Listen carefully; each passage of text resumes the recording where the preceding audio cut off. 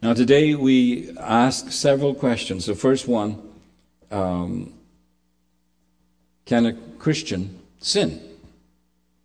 We answered that because there are some people who don't believe that Christians can sin. That's where they have the teaching of perfectionism and so on. But we showed from Scripture that Christians can sin. Then we asked the question, all right, so if a Christian can sin, can he commit suicide? We said yes as well, because suicide is a sin, and since we can sin, we can commit any sin. All right, then we asked the other question, a Christian who commits suicide, will he lose his salvation, or will he still be able to go to heaven? And we dealt with that as well, and we tried to demonstrate from Scripture, especially using the passage in Romans 8. And by the way, that's such a fantastic passage of Scripture when it comes to eternal security. So please, study that well. Get the truths down from Romans 8. If you get that, you'll have no more fear about losing salvation. In fact, it drives you closer to a God who loves us so much. So we tried to demonstrate from that passage, no, if you are truly a child of God, even if you should commit, God forbid, suicide, you will still go to be with Him. You probably will lose rewards, no doubt about that, but you will not lose your salvation. Now, there's another question that it's tied into this. Alan, I'd probably go to slide 31 on this one in case you didn't have it yet. I'm sure you do. The question is suicide the or an unpardonable sin? Now, as I said, actually, you've already answered this question in that if Christ's blood covers the sins of all believers, past, present, and future, there really is no such thing as an unpardonable sin for the Christian. Do you follow that? If the blood of Jesus Christ cleanses us from all sin and takes care of the punishment for all sin, past, present, and future, then there's no such thing as an unpardonable sin for the Christian. I think that's very clear for the believer, right? So actually the question is really paradoxical or nonsensical when applied to a genuine believer. And as we saw this morning, Romans 8 makes this quite clear. Paul says to think that it's possible for a Christian to be separated from God after what God did on Calvary, it's unthinkable. You shouldn't even let that enter your minds. It's impossible. In fact, the same is true with the question, can a Christian who commits suicide go to heaven? Suppose I were to rephrase that question and ask it in this way. Will God allow one of His children, purchased with His own blood, go to hell? Just look at the question itself. Will God allow one of His children, purchased with His own blood, go to hell? And perhaps to be even more vivid, would God, in the light of what He did with His Son on Calvary, send one of His children to the lake of fire? I mean, doesn't that question seem silly? If God gave up His only Son on Calvary to take away our sin, the penalty of our sin, will He then turn around and, based on something we do, allow all the works of Jesus Christ to be of none effect? The question itself seems to be so paradoxical. As I've said this morning, will God allow the greatest act He has ever done, crucifying and raising His Son from the dead, be nullified, invalidated, and made void by one action of a puny sinner like you or me? The answer is obvious. Of course not. He would not allow this. But now let's look at the question. Is suicide the unpardonable sin? Now I emphasize the because it indicates a specific unpardonable sin. A sin that is directly referred to in the Scriptures. One such passage is Matthew chapter 12. If you have your Bibles, you can turn to it. Matthew 12, looking at verses 31 and 32. Now, this is a very crucial passage of Scripture. I talked about a paradigm moment when we talked about the Lord's Supper and Jesus instituting the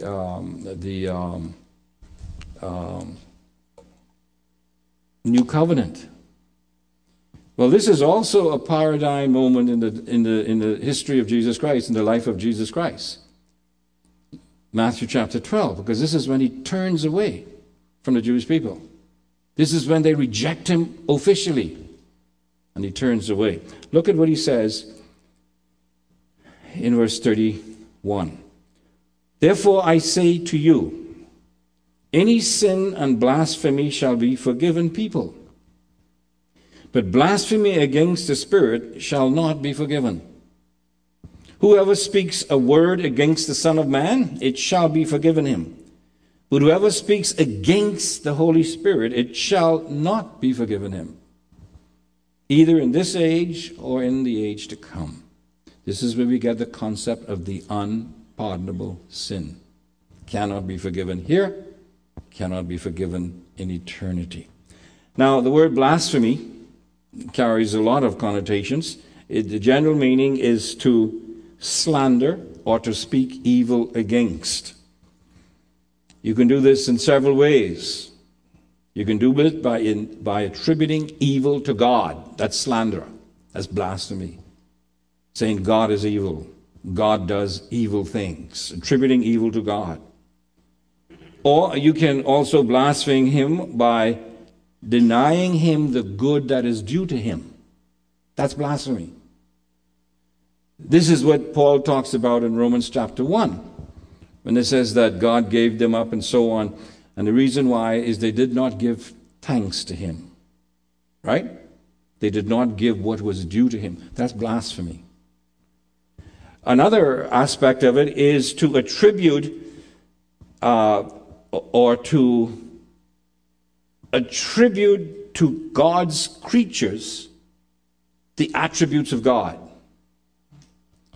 An illustration of this is what the Jews accused Jesus of. Well, not accused him, but you remember when Jesus forgave the man, and they said, who is this who blasphemes God? Only God can forgive sin. You see? They said Jesus was blaspheming, but he was a man. They looked at him as a man and said he could do what God did. These are some of the aspects of the meaning of blasphemy, just as it means cursing in the sense of using a bad word. It goes a little deeper than that. So what he's talking about here then, in this context, is, as we'll see, attributing to a creature of God, in this case the devil, the attributes of God, the power to heal and all of that kind of thing. But let's get into the passage. Look carefully at the passage. The sin that will not be forgiven is clearly spelled out in this passage. First, it's called in verse 31, blasphemy against the Holy Spirit. Then it is explained in verse 32 as speaking against the Holy Spirit. You see that? Those are not two different sins. It's the same sin. One describes the other. So blasphemy against the Holy Spirit is speaking against the Holy Spirit. It's not speaking against the Father. It's not speaking against Jesus Christ, the Son.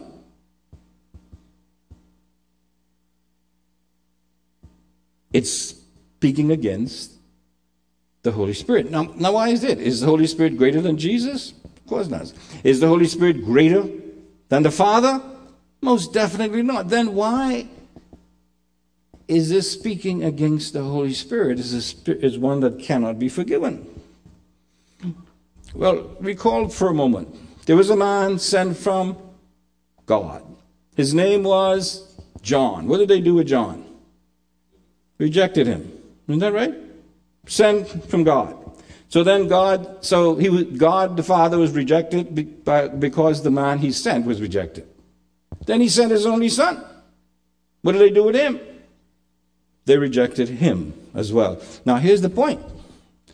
They rejected him in this context Even though he was manifesting, demonstrating the power of God to do what he said the Messiah would do when he came, to perform all these miracles.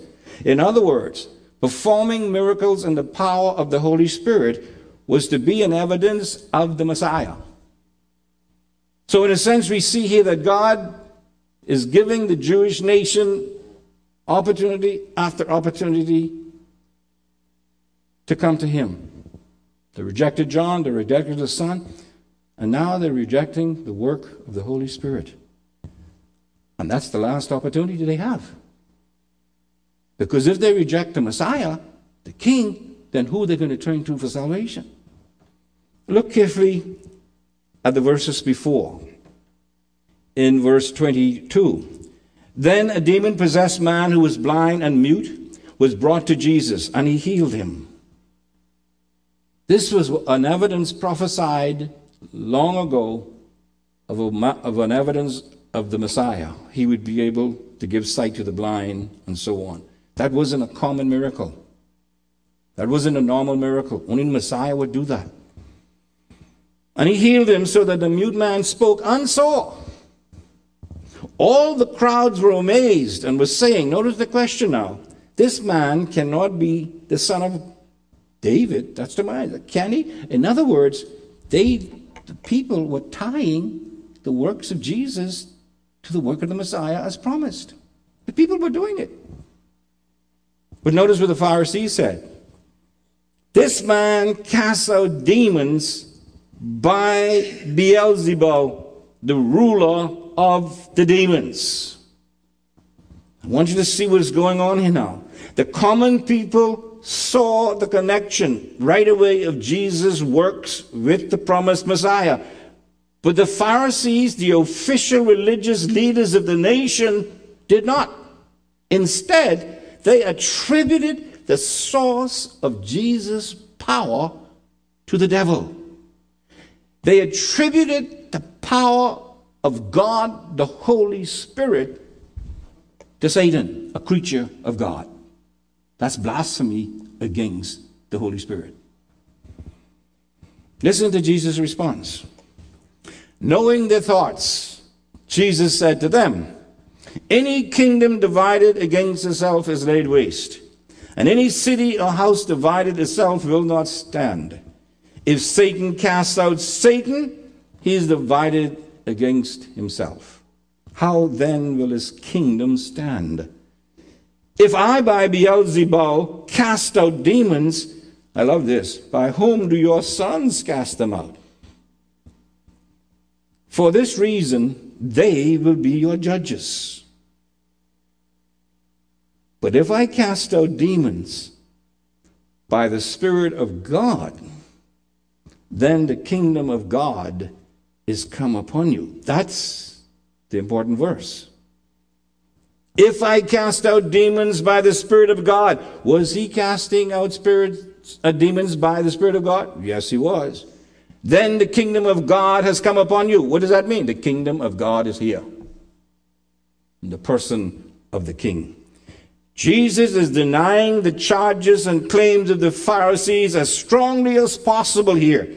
He's saying, if I cast out demons by the Spirit of God, then the kingdom of God has come upon you. What he is saying is that he is in fact the promised Messiah King, and that his works through the power of the Holy Spirit validated that fact, implying that they had rejected the King and his kingdom. Notice what Jesus says, verse 29. How can anyone enter the strong man's house and carry off his property unless he first binds the strong man and plunder his house? Jesus did this to the devil. He who is not with me is against me, and he who does not gather with me scatters. Now listen carefully. This is an important passage. Jesus is drawing a line in the sand. He's saying to these Pharisees who officially represented the religious people of his day, either you accept me as the Messiah or you don't. There's no middle ground here. Same way with John when he talks about the children of God and the children of the devil. There's no middle ground. Either you're one or the other. Same way. He's telling the Jewish people now here, either you receive me on the basis of the work I do through the power of the Spirit of God, or else you reject me completely. And in doing so, you reject the kingdom of God. My miracles, Jesus is saying, which I have done by the power of the Spirit, have shown you that I am the promised one. But you have rejected me. You have chosen your side, and it's not on my side. What did he say?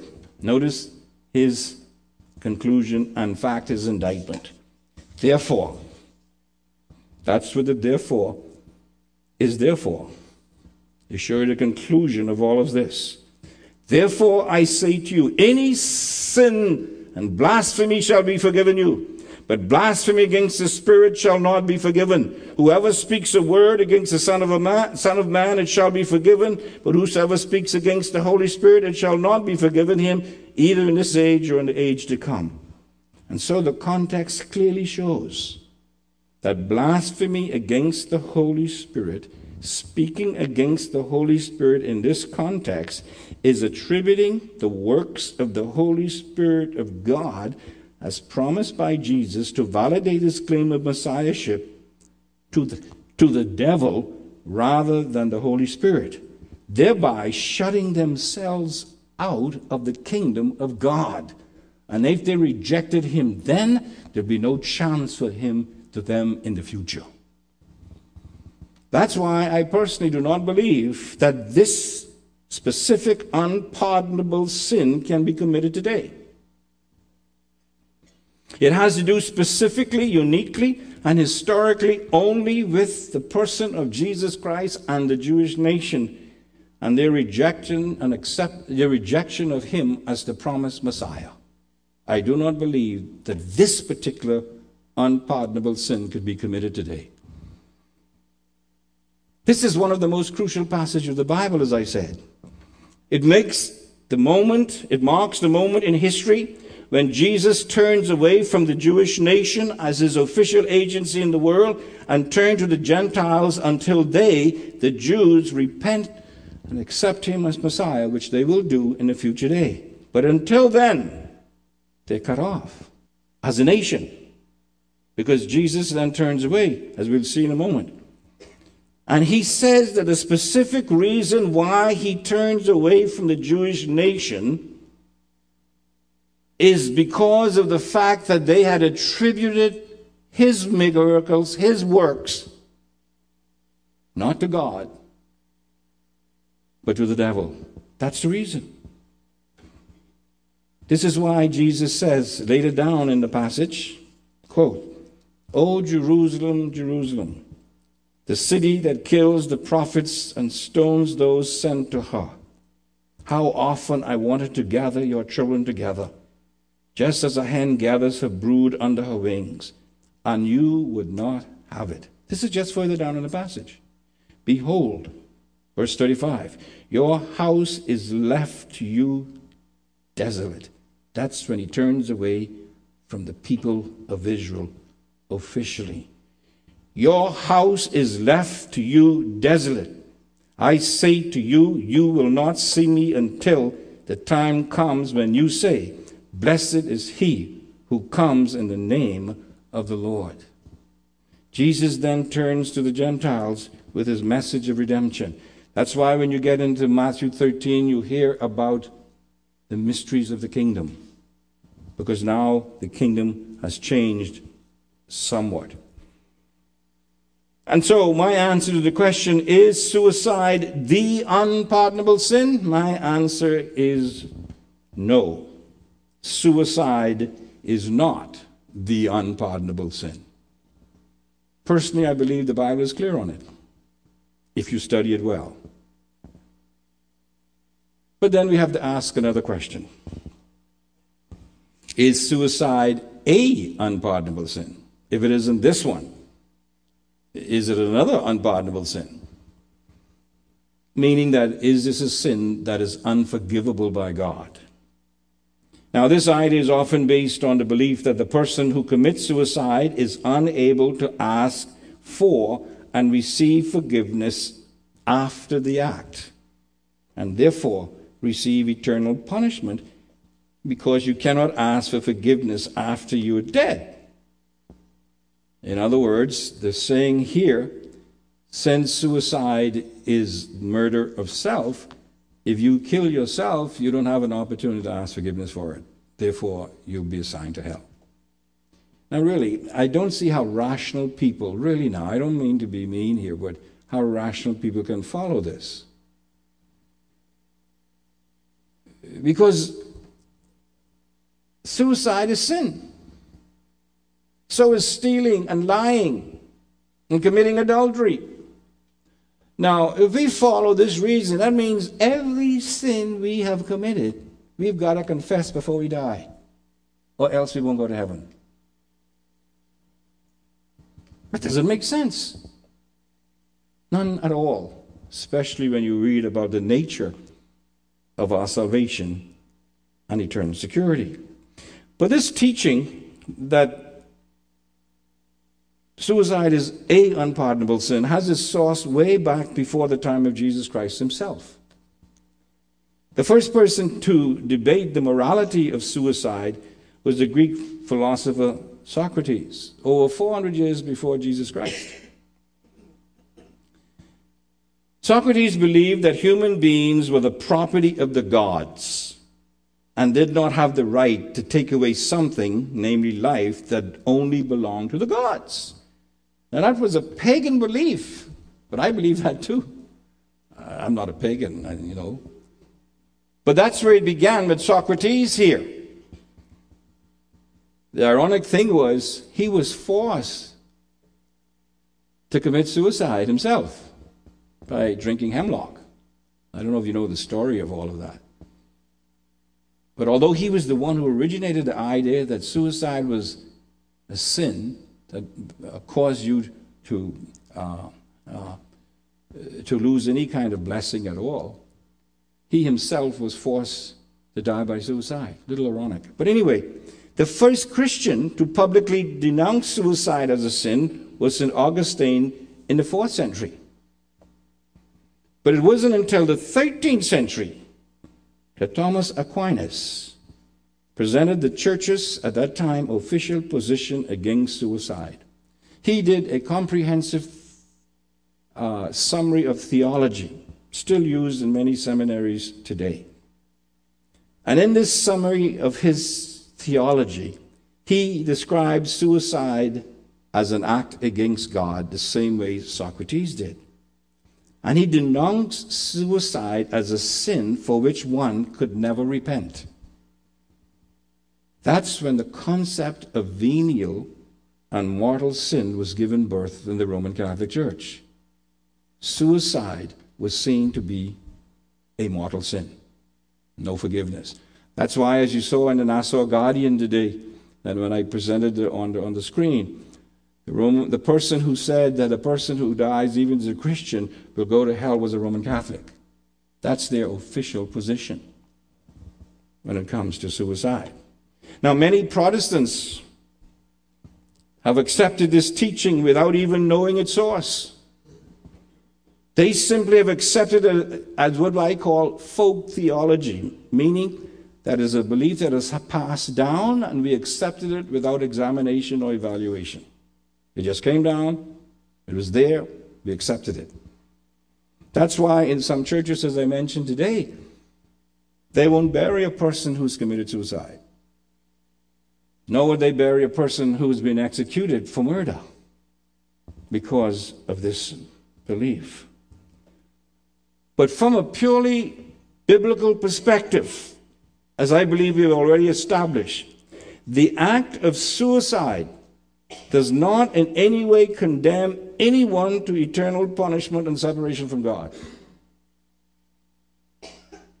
When we ask this question, really, the question really has not to do with the act of suicide. It has to do with an understanding of eternal security. That's where the question really lies. Salvation and eternal life are the gifts that God freely gives to all who acknowledge their sinfulness to God and trust Him personally. And in the death and resurrection of Jesus Christ as the payment for our sins, past, present, and future. Now, I believe that we have already established from the Word this morning that salvation for any person rests in the finished work of Jesus Christ on the cross, not in abstaining from any sinful behavior. Our committing suicide in of itself does not condemn anyone to eternal punishment any more than does any other sin for which we have not asked forgiveness before we died. For the Christian, there is no individual act of sin that can erase salvation, change their eternal destiny, or separate them from God, including the sin of suicide. And so I think we can safely and biblically conclude, no, suicide is not a or unpardonable sin. Beloved, I say once again, life is a precious gift from God. We need to do everything to secure that life for the glory of God. None of us has the right to choose the time of our death. Only God. Selah.